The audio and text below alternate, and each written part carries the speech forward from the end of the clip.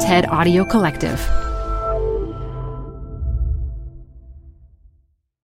This episode is brought to you by Progressive. Are you driving your car or doing laundry right now? Podcasts go best when they're bundled with another activity. Like Progressive home and auto policies, they're best when they're bundled too. Having these two policies together makes insurance easier and could help you save.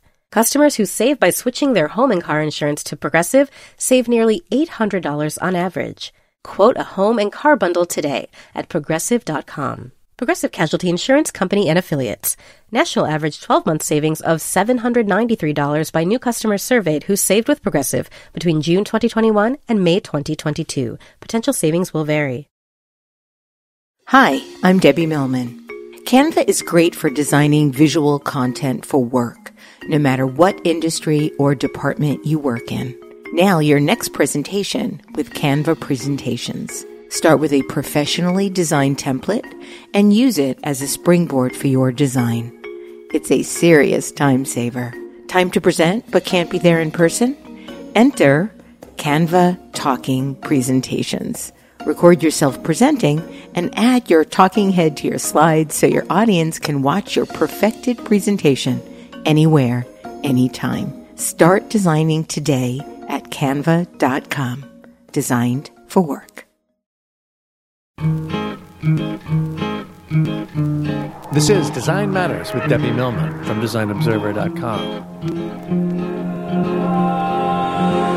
On this program, Debbie Millman talks with Louise Feely about designing book covers and designing for restaurants, about why she prefers working for small businesses, and about the importance of sketching. When I get excited about a design, it's in the sketch stage. It's like, this is it. Now I really have something. That's usually the one that will work. Here's Debbie Millman. Louise Feely is a master typographer, a lover of food, and an extremely Italian-American. When you step into her studio, you see it all.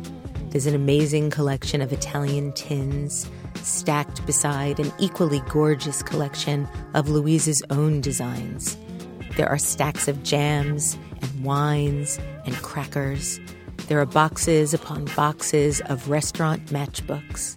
And there's a wall covered with books from Louise's time at Pantheon, during which she designed over 2,000 book jackets.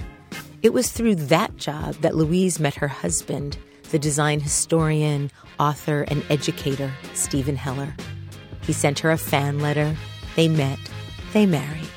Now, 30 years and many collaborations later, Stephen has written the foreword to Louise's new book, a monograph on the design and typography of Louise Feely. It is called Elegantissima, and the title could easily apply to Louise herself. Louise Feely, welcome to Design Matters. Thank you, Debbie. It's great to be here. So, Louise, you stated in Elegantissima that you can never, ever forgive your parents for having the bad judgment to leave Italy and come to the U.S. where you were born. Why did they move here? Well, I have to be fair. They were very young. They really didn't have a decision in this matter. My father was 10 years old when he left Sicily, and my mother was a newborn when she left So it was Calabria. really so it's your grandparents you can't forgive. Who I never met, so I have to blame someone, right? So you've also said that the final indignity in all of this was that you were born in New Jersey.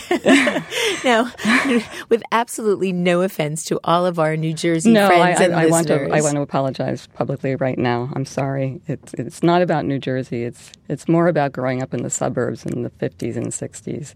I think that might have positively influenced your work as well, because there's something so incredibly homey and cozy and down to earth about so much of your work. I mean, of course, it's all elegant, but it's also so approachable. Yes, well, my work is very personal, but New Jersey for me was not homey or cozy. No? No, Okay. I wish. I dreamt of living in a homey and cozy place. Well, when you were 16, you traveled with your family for the first time to Italy, and immediately upon arriving in Milan, in the haze of jet lag and the oppressive July heat, you were struck by a billboard featuring an Art Nouveau rendering of a couple in a passionate embrace against an inky night sky. And it was an ad for Perugina, and I understand that this was a really pivotal moment for you. What happened? Yes. Well, I kind of fell in love with Italy, food, and type all at the same time because it was all there in that billboard, even though I didn't even know what that billboard was advertising. All it said was Baci Perugina, and I later found, I knew that baci meant kisses, but I didn't really know what this was for. I didn't know if it was a product or what. But this is when I realized and it's the same feeling I get every time I travel to Italy. I feel like I've come home. And I felt like New Jersey was a mistake. I never was meant to be born there. So that very same summer, you traveled to Italy. You also sent away for an Osmeroid pen that was advertised in the back of the New Yorker magazine. Yes. And when you received it, you taught yourself calligraphy. Mm-hmm. How does one teach themselves calligraphy?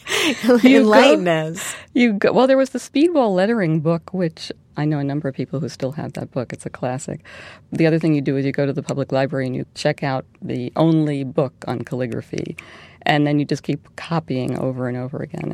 This was also at the same time that I bought my very first Dover book, which I still have and which is still one of the closest to my heart. It was a book on illuminated initials, which I still use, and it was $2.50 at the time, which was quite a deal.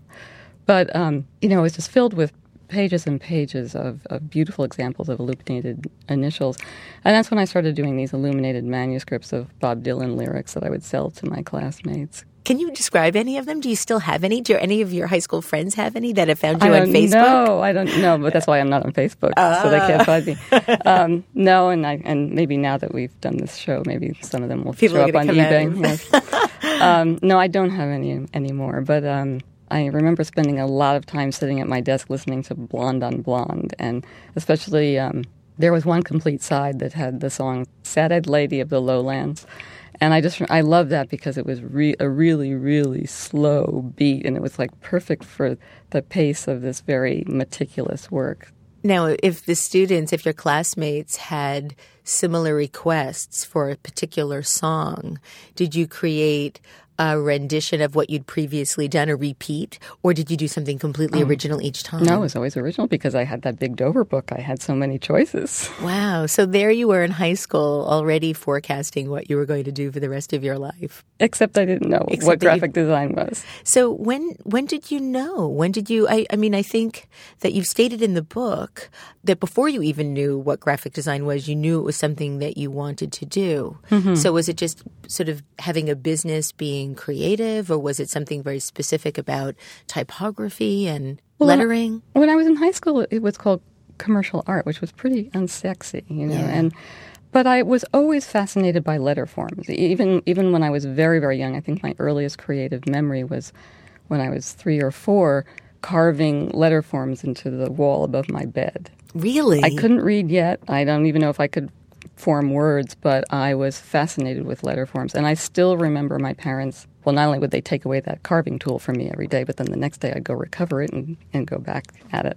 But I also remember my parents saying to me, because I used to make these alphabet books all the time, and they would say, why do you have to use 26 pages of paper when you could just put all the letters of the alphabet on one page? And I said, well, that wouldn't be right. Each letter has to be looked at on its own. Did you have favorites? Favorite letters? Well, I hated an L and F. Of course, everyone hates their own initials. And even I didn't know that. Don't you hate yours? I never thought about it. Well, you've got good initials. No, but everyone hates their initials. I hate my name, but I don't hate my initials. That's all part and parcel. Yeah. But actually, I remember I took a watercolor class, which I struggled with because watercolor is so difficult. But they always made us sign our name in the corner. And here, you know how hard it is to sign your name with a pencil on damp paper. No. So instead, I thought you should try it sometime. So instead, I thought I would make a monogram of an L and an F. I thought that would be cooler. But that's when I learned very early on that there's no way you can do an L and an F without it looking like a swastika. unless you do it in script. Oh, my God. Which is why the monogram on the cover of my book is in script. Wow.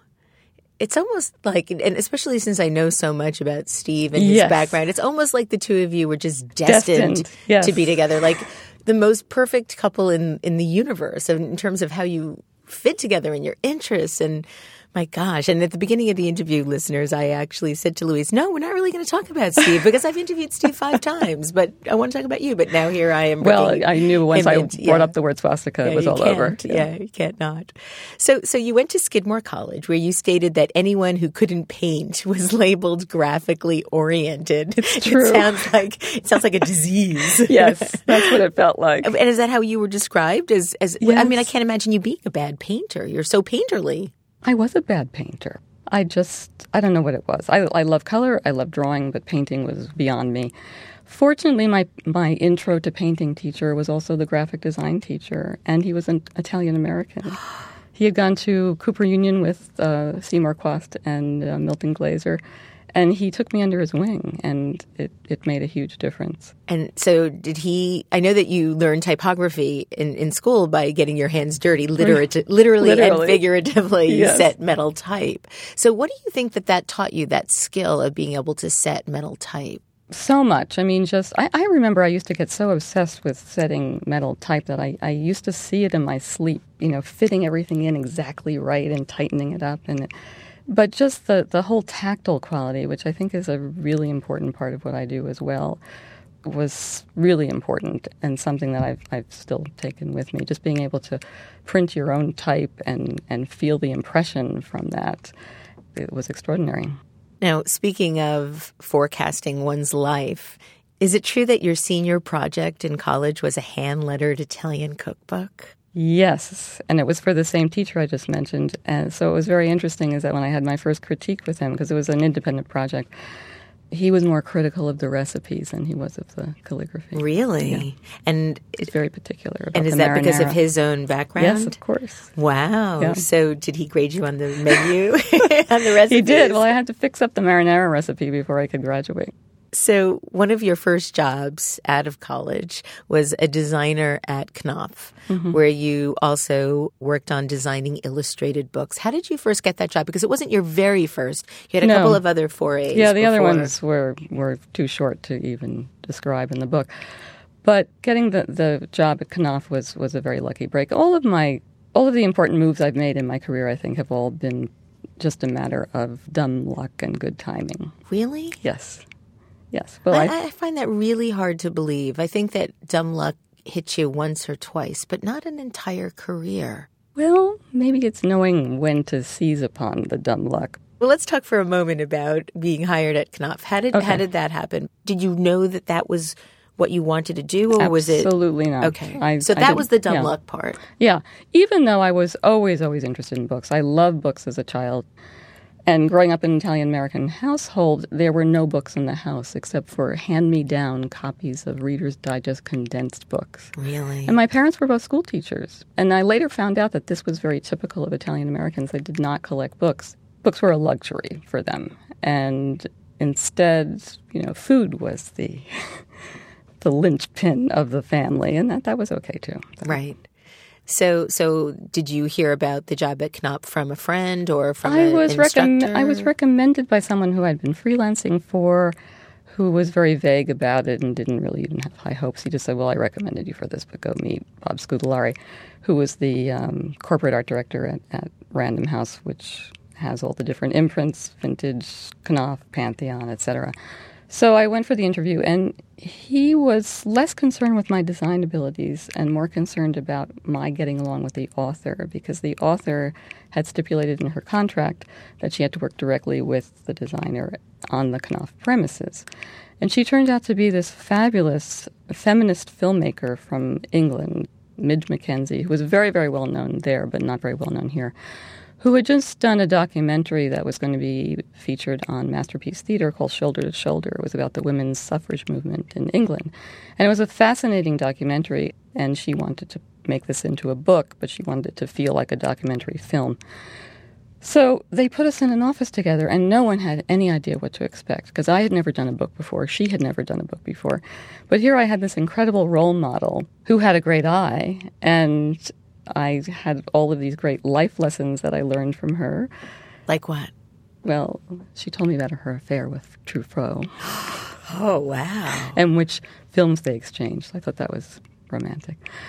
But anyway, it was an incredible time. And we emerged from the office with this book that came out quite well. And I realized that I liked doing books, but I needed a real job. And this was just full-time freelance, so they would always try to find a way to keep me. So they found another picture book for me to do where I didn't have to work with an author. And then I just landed at Herb Lubalins one day. On your 25th birthday, you were hired as a senior designer by the legendary Herb Lubalin. Yes. So I know it's a really interesting story. So can you give us some of the salty tidbits? Well, someone had recommended that I go see him, and I said, no, I'm not ready to see Herb Lubalin yet. And in the meantime, he was my idol. That was the dream job for me, but I didn't feel like my portfolio was ready. And this person who recommended me said, no, you're ready. So he made a call. I had an appointment to see Herb. And I don't know if you know this, but Herb was extremely taciturn. He was not a loquacious guy. So he just flipped through my portfolio and didn't say anything. So finally I had to be the one to speak up, which is not really what I usually do either. And I said, well, are there any job openings? And he said, well, actually, I'm trying to get a budget for UNLC, which was new at the time, Upper and Lowercase magazine. And I should know something in January, so maybe something will happen. So I knew that I had to find a way to keep in touch with him. So I said, well, have you ever thought of doing an article on rubber stamps for UNLC? Because I collect rubber stamps. And he said, no, that sounds interesting. And I said, why don't I drop them off to you? So then I would have the reason to keep in touch with him because, of course, there was no email in these days. You just had to call. So I dropped them off, and I would call, every couple of weeks. And I got to know his secretary very well, and we're still really great friends. And finally, one day I called, and she said, yes, he's seen them. You could pick them up. And I thought, oh, no. Now what do I do? So I went to pick them up, and he was sitting at the end of his office. Herb had his office in this beautiful converted brownstone, and he was in this private office that was very long and narrow, and he was sitting way at one end of this bowling alley, and I was at the other end. And he had his back to me because he was always just sitting at the desk making comps with both hands, because he was ambidextrous. And he was just hunched over the drawing board with his back to me. And I realized, I better say something or, this is over. So he did say one thing. He said, what's new? So I said...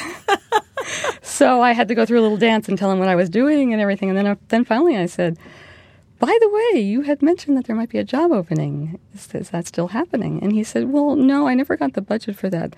But somebody just gave notice today. Could you bring your portfolio back tomorrow? And that's how I got the job, walking in the door at the right time. At the right time.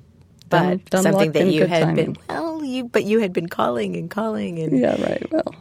So you write in Elegantissima about what it was like to watch Herb Lubalin sketch. And I know that you found it really mesmerizing. And aside from the fact that he was ambidextrous, or because of the fact that he was ambidextrous, can you talk just a little bit about what you saw when you were watching? It was fascinating. And I think about Herb whenever I'm sketching, because for me, it's all in the sketch. That's the real beauty of graphic design. And if you can achieve what you've got in the sketch in the finished piece, you're very lucky, because I think that's the best part. And his sketches were so extraordinary because he had this shaggy line, which I think someone described as looking like he had been drawing it in a stagecoach. But it was this very, very wobbly line, but he knew exactly how to comp out serif Gothic or avant-garde, whatever font he was working with.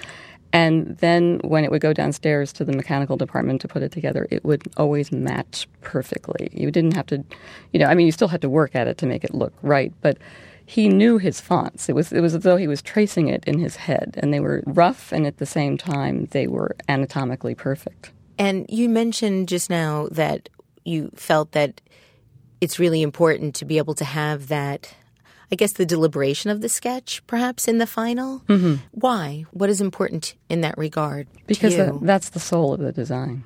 That's what it's all about. When I get excited about a design, it's in the sketch stage. It's like, this is it. now I really have something. And that's usually the one that will work. I mean, every now and then I'll say that, and then we try to put it together, and it doesn't work. But that's the great thing about design, always full of surprises. So after 2 years, Herb decided to relocate his studio to a converted firehouse, which would have cost you your private, sun-filled office. Yes. And you took this as a sign to move on. And I was struck by that and how you wrote about that in your book. And I can't help but want to know if you're a big believer in signs. Yes.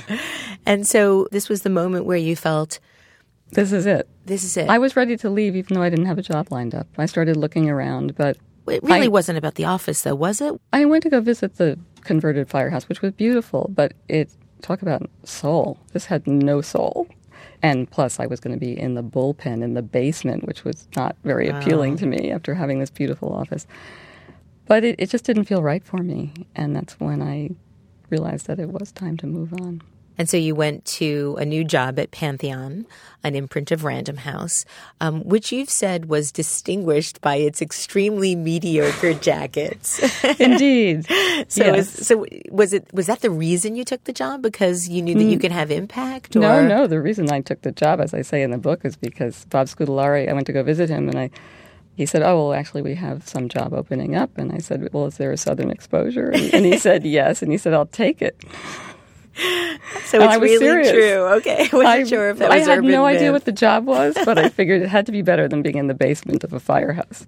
So you describe in Elegantissima how, given your Lubalin training, you automatically thought of a book jacket first in terms of typography. And I'm wondering if you can elaborate a little bit on that. Absolutely. When I would start working on a book cover, and this is the same process that I use now, no matter what I design, whether it's a logo or a book cover or whatever, I would take the title of the book and I would draw a 5.5 by 8.5 rectangle on my tracing pad. And I would just take the title and I would write it over and over and over again, just sort of letting it speak to me. And I would go through the whole tracing pad sometimes, and it would go from being this very amorphous jumble of letters to something more precise. And that's when I realized that this was a typeface that didn't exist, and I would have to figure out how to make it. That was a very important part of it for me, and that's the way I do logos. That's the way I do everything. So this was a time where I understand you were really determined to break away from the constraints of the big bookseller look that dominated book jackets at that time. Yes. And that you wanted your book jackets to be more intimate. And I'm wondering how you were able to sell this notion to the publishers and to the authors. Well, I did it very slowly and very quietly and very cautiously. I just took little baby steps. But the good thing was that because Pantheon had these very mediocre covers, no one ever took them seriously, even though they had a roster of very impressive authors. They had Simone de Beauvoir, Michel Foucault, Jean-Paul Sartre, books that you would want to read, but from the looks of them, you wouldn't want to touch them. They were also very left-wing, and fortunately at that time, the president of Random House was sympathetic, but things changed later on, and that's when I took it as a sign to leave. I just started, as I said, very cautiously, just making little changes. I started with, okay, what have I got here? I've got 5.5 by 8.5. I can't change that. I've got 2 or 3 colors, and maybe sometimes 4 colors. I can't do much about that. And the paper stock, I can do a little bit about that. So the first thing I did was I started introducing matte lamination, which, believe it or not, was not being done at the time. People were scared that the books would get dirty or whatever. So that made a huge difference because I was really going for the tactile quality again. And, I wanted people to be able to pick up these books and want to own them, to find them as objects of beauty that they wanted. So starting with the matte lamination, then I went after the colors, trying to explore color as much as possible because we only had 3-digit Pantone numbers in those days. And now that we have the 4-digit numbers, it's a lot easier. But I used to go to hardware stores and collect paint chips of the colors that I really wanted to use. That's what I used for the Lover cover, for example.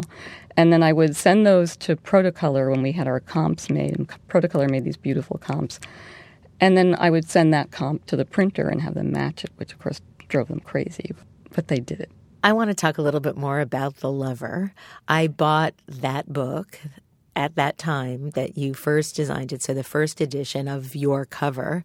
It's the book The Lover by Marguerite Duras. It's, I have to say, I think one of the most famous book covers of the 20th century. No. Very unusual, very ethereal, very beautiful, very haunting and poignant and heartbreaking all at the same time.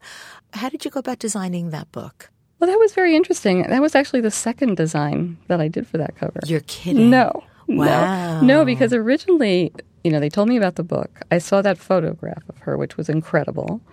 And I said, let's use the photograph on the cover. And they said, no, it's because it's not really a memoir. It's not really a novel. It's sort of, So it's sort of both. It's sort of both. So I said, okay. So I did something completely different. I did this. I looked at a lot of deco carpets from China. They were called Nichols carpets, I think. And they were very beautiful, and they had flowers on them that looked like they were airbrushed. So I was still going for that same soft, muted, understated feeling. So I devised some typography integrated with the floral motif.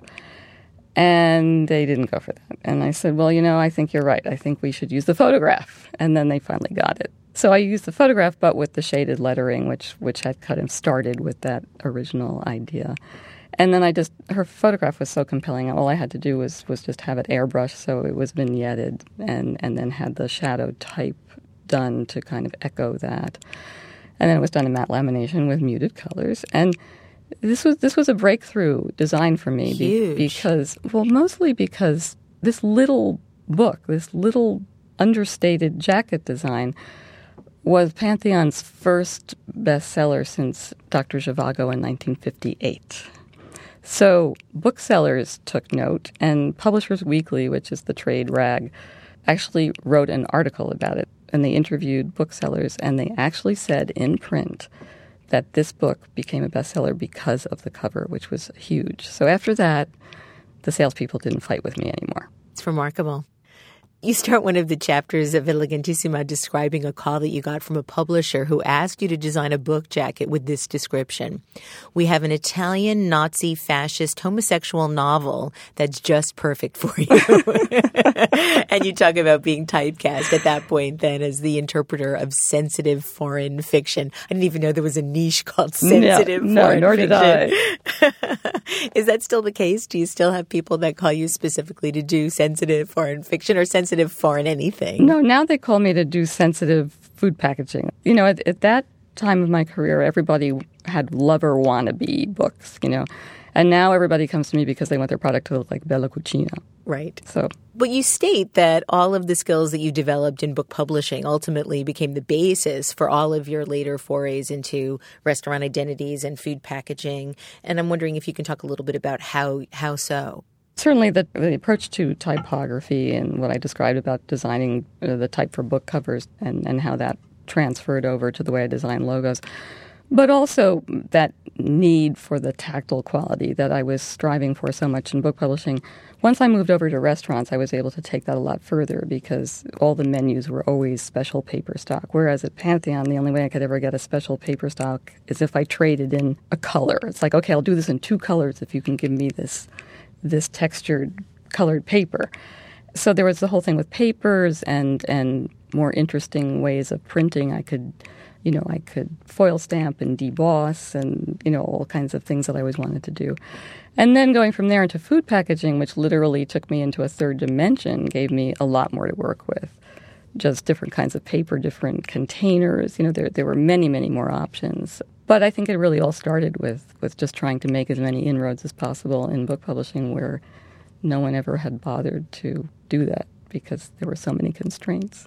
There are very few designers that have been so successful in numerous different categories where there's been a very intentional decision to go from doing one thing to another. Mm-hmm. So you were doing book jackets and then you made a very specific decision to then go into restaurant design and then food packaging. How were you able to break away from being considered the sort of typecasted interpreter of sensitive foreign fiction to now being able to be the person that people might go to for sensitive foreign packaging. It's not as easy as it sounds. No, and people always tend to know you by the work you did 15 years before. So it's taken me until fairly recently to shed my sensitive foreign fiction persona. Yes, to shed my sensitive foreign fiction persona. But, I mean, how do you say one day, I think I want to go into this now, and then be able to do it with real authority, and then ultimately with real success? I mean, there are very few people that have done it. Paula Scher has done it. Right. Karen Goldberg has done it, where they've literally gone from doing one kind of work to then doing quite another body of work. Well, in each case, I think I've eased into it. Because when I started my studio, I knew that I had to do something other than books. Those were the only clients I had when I started my studio, because I had always been freelancing for other publishers. So I started my studio based on this clientele that I had, but I knew I had to go beyond that, and I wanted to as well. So that's when I started going after restaurants, and it takes some time. It's a whole other world. Whereas in publishing, you're dealing with people who are used to dealing with designers, and you know that in most cases you'll get paid for that. In restaurants, very often the first conversation I had to have with some of these people was trying to explain to them why they had to pay both me and the printer. And wow. Yes. And now, you say you were going after restaurants. Yes. Your first bestseller was The Lover. What was the first restaurant success that you had? Oh, I don't know if you'll remember this one. It was Prix Fixe. Of course. Yes, it was a very colorful client I had there. But the good thing about Prix Fixe is that he was very restless. So he would get bored with the restaurant and rename it, and I'd do a new logo and graphics program for it. So I got a lot of mileage out of that particular space because he changed it 3 times. So how do you go about determining an identity for a restaurant? How do you make that happen? Well, usually I sit down with the owner if it's possible to have a conversation with them. Many of them, again, they're not used to dealing with designers, but they're not always very articulate. So I'll sit down with them and try to get a sense of what the concept is. If there is an architect, I like to talk to them and look at drawings or materials or anything that I can get a clue from. But very often none of them can be bothered, and I'm kind of left on my own, and I have to kind of play 20 questions with them just to try to figure out, okay, well, what makes you different from everyone else? And it's always a challenge. There are very few times when I had really something to work with. However, once I started working with architects like Larry Bogdanow, who I collaborated with many times, who was a wonderful, wonderful restaurant designer, it was much more satisfying because we could really share our ideas. And I had things that I could give him, and he had things that he could give back to me. And, it used to remind me a lot of when I was doing book covers, and there was another art director down the hall who was designing the interiors for these books. And we would never be able to work together. Like, she usually had to design her interiors way before I was doing the cover. So then when you look at the book, you look at the cover and you open up, and the inside has nothing to do with the outside. And that's how I used to feel about doing restaurants. They would very often walk me through a gutted space and say, and this is going to be here, and this is going to be here, and these are going to be the colors. And then by the time it was finished, it had no resemblance to what they had described to me. But that's just the nature of the beast. Now, I happened to visit a couple of the restaurants that you designed in the last couple of weeks in preparation for our interview. And yesterday I went to Marcier, and I went recently to Artisanal. And one of the things that I noticed about being in the restaurants was how integrated the style of the logo was to the overall decor. And that's not something you see in every restaurant. Mm-hmm. It felt very integrated, for lack of a better word. Thank you. And I was wondering if that's something that was intentional on your part, if it was something that you ended up doing directly with the restaurateur, and how hard or not hard is that to be able to accomplish? It's very hard. It's very hard, especially, as I said, when you're trying to get direction and you're trying to get details from people, and the details don't exist yet. But for something like Artisanal, I was lucky because they already had the space. Adam Tahani had designed that years and years before in many previous incarnations. It was his first restaurant design, and it was La Coupole. and he designed the light fixtures to echo the light fixtures in the real La Coupole in Paris. And they stayed there after La Coupole closed, and a couple of other restaurants that were not French moved into that space. So finally, when Artisanale came in, it was, it was appropriate to have them back again. But yeah, it's very important to me to, in whatever nuanced way I can, refer to the interior so that it feels correct when you're sitting there looking at the logo in this space. You feel like you're in the right place and you're not looking at someone else's logo. Well, it's interesting because you stated in Elegantissima, and I also have had a conversation with you about this before, where you've stated that you create logos, not brands. But when I was visiting these restaurants again, I was actually taking umbrage to that comment. And I thought, no, this is very much a branded environment, even though it might not have been created as a brand with specific brand tenants. There was a certain beauty and of consistency in all of the environments that I was going to in preparation. But I do want to talk to you about the famous comment that you made. And when asked what is the difference between a logo and a brand, you answered about $500,000. And I was hoping you weren't in the room when I said that at the Die-Line conference last year. I was. You were. Oh, ouch. But I'm curious as to, I want to know why you feel that way, because I do feel that the process might be bloated when certain people create certain brands. But is there really a difference? Is there a philosophical, rhetorical difference between a logo and a brand that's separate from the conversation about money? No, it's really about the money, I think. And the fact that I don't like working with big companies and I don't like brand speak. And I'm sorry to be saying this in your branding program. Well, we try not to have a lot of brand speak. We want to be much more authentic about the experience, but That's a separate conversation. Right, good. But in fact, the only time I ever use the word brand, I try to never use it. The only time I ever use it is when my clients are trying to do something destructive with my logo, and I tell them, no, you can't do that because it'll dilute the brand. So it does have power. Yes. Although it feels very hypocritical for me to say that. But it's just that I prefer working for smaller businesses where I can work more intimately with my clients, and it's very satisfying for me to watch them succeed and hope that it had something to do with the logo, even if in a very small way. So that's what that statement is really about. So I want to talk to you about two big brands or branded projects that you've worked on that have been incredibly meaningful to me. The first is the Good Housekeeping logo.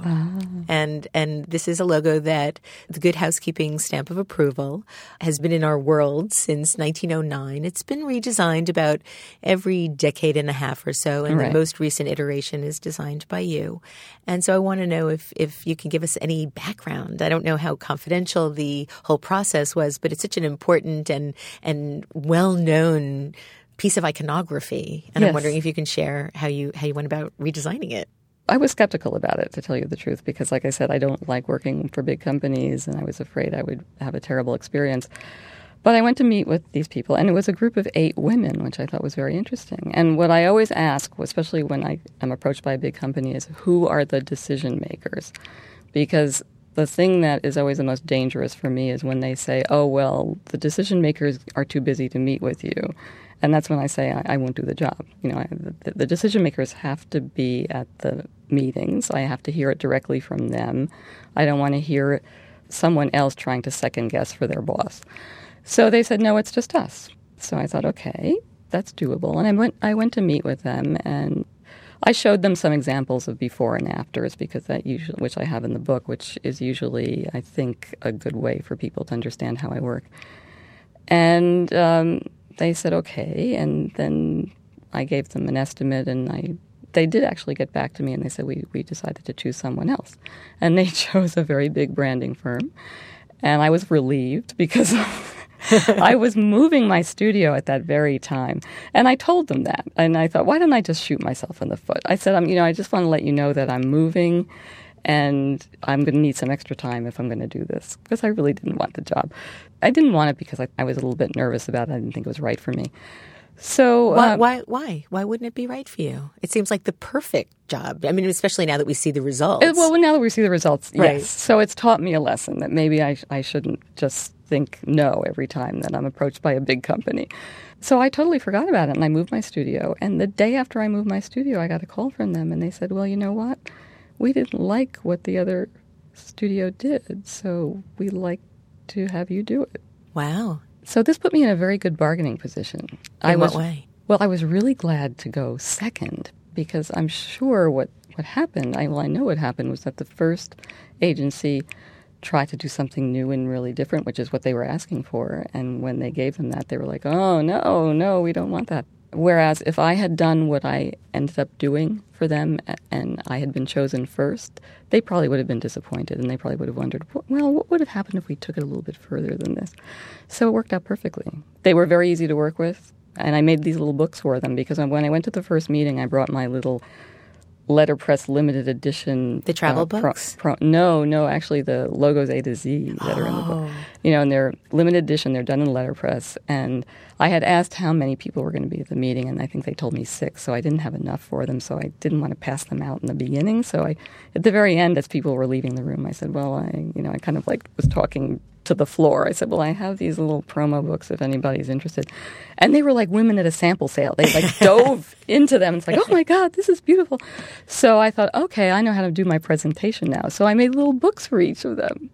I don't even know how to do these presentations because I don't do them very often, but I usually just sort of make up my own way of doing it. And this seemed most appropriate because I was showing them a number of different directions, but within each direction there were a lot of different options, just, small changes. So I wanted them to really be able to follow along with the PDF that I was showing. So they loved that, and they made a decision immediately, which was pretty surprising. So 2 questions. First, for our listeners that might not be aware of your logo book, A to Z, can you share a little bit of detail about that marvelous project? Well, yes, this was before I had a website, and I had to find a way to promote myself. So I decided to choose the most impractical and expensive route. It occurred to me one day when I realized that I had done a logo for almost every letter of the alphabet, from Au Cafe to Zelda, the fashion designer. And if it hadn't been for Zelda, I'm sure this never would have occurred to me. So I decided to do this little letterpress book called Logos A to Z, and it had 26 logos, and some of them were repeats. That's when I realized I had done a lot of restaurants that started with the letter M. And then it became a mission for me. It was very well received, but I would never do this in a blind mailing by any means. I would only give it personally to someone who I thought really appreciated it. And they were all numbered by hand in the back. So then once this started, I was on a mission because I really wanted every letter of the alphabet. So I did volume 2, and I got a few more letters into that one. In that volume, I started doing it in letterpress and 4-color offset because there were some logos that were too hard to reproduce otherwise. And by the 3rd volume, I was unabashedly offering a discount to anyone who had a business that started with an X or Y. And I finally got my X and Y. Well, and I also needed a Q before that. Didn't you just take a job because the logo was started with the letter, the company's name started with a Q? Well, I did something very stupid early on because someone came to me who had a landscaping business, and they wanted to name it Quercia, which means oak in Latin and Italian. And I was so excited because I still needed a Q at that point. So I stupidly offered to do the logo for free. And we know that you don't do that because that just devalues your work. And he went away. He never came back. So my second question I want to ask you is about the second brand that I wanted to bring up, or the second big project. It's not so much a brand, but your love stamp. No. I mean, could there be anything bigger than designing a postage stamp? And not like a 2-cent stamp or a 3-cent stamp like the Fargo guy, but like the full Monty. The full Monty, like a full-on stamp, a love stamp that everybody wants on all of their important letters that they still send out, their wedding invitations and Valentine's Day. So how do you go about designing a stamp? Well, that was very challenging. It was very scary because they had asked me to design either a love or a wedding stamp. And I started focusing more on the wedding concept first because I really wanted to do something that same-sex couples could use for their weddings.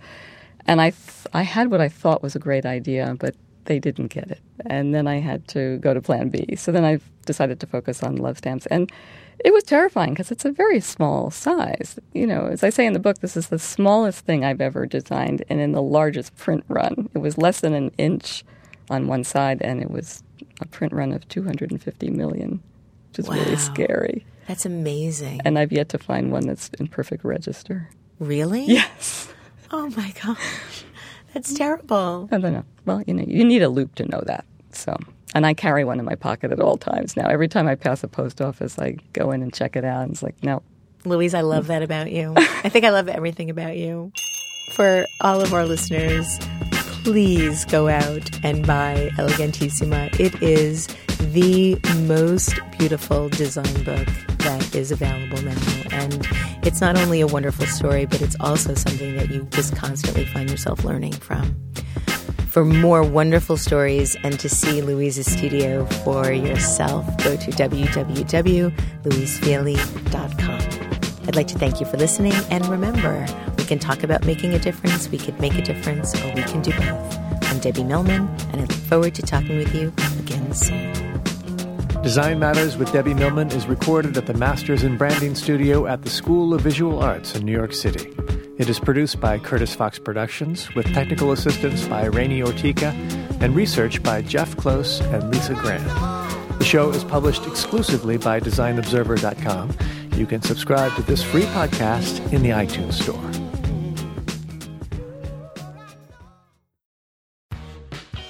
You're growing a business, and you can't afford to slow down. If anything, you could probably use a few more hours in the day. That's why the most successful growing businesses are working together in Slack. Slack is where work happens, with all your people, data, and information in one AI-powered place. Start a call instantly in huddles and ditch cumbersome calendar invites. Or build an automation with Workflow Builder to take routine tasks off your plate, no coding required. Grow your business in Slack. Visit slack.com to get started.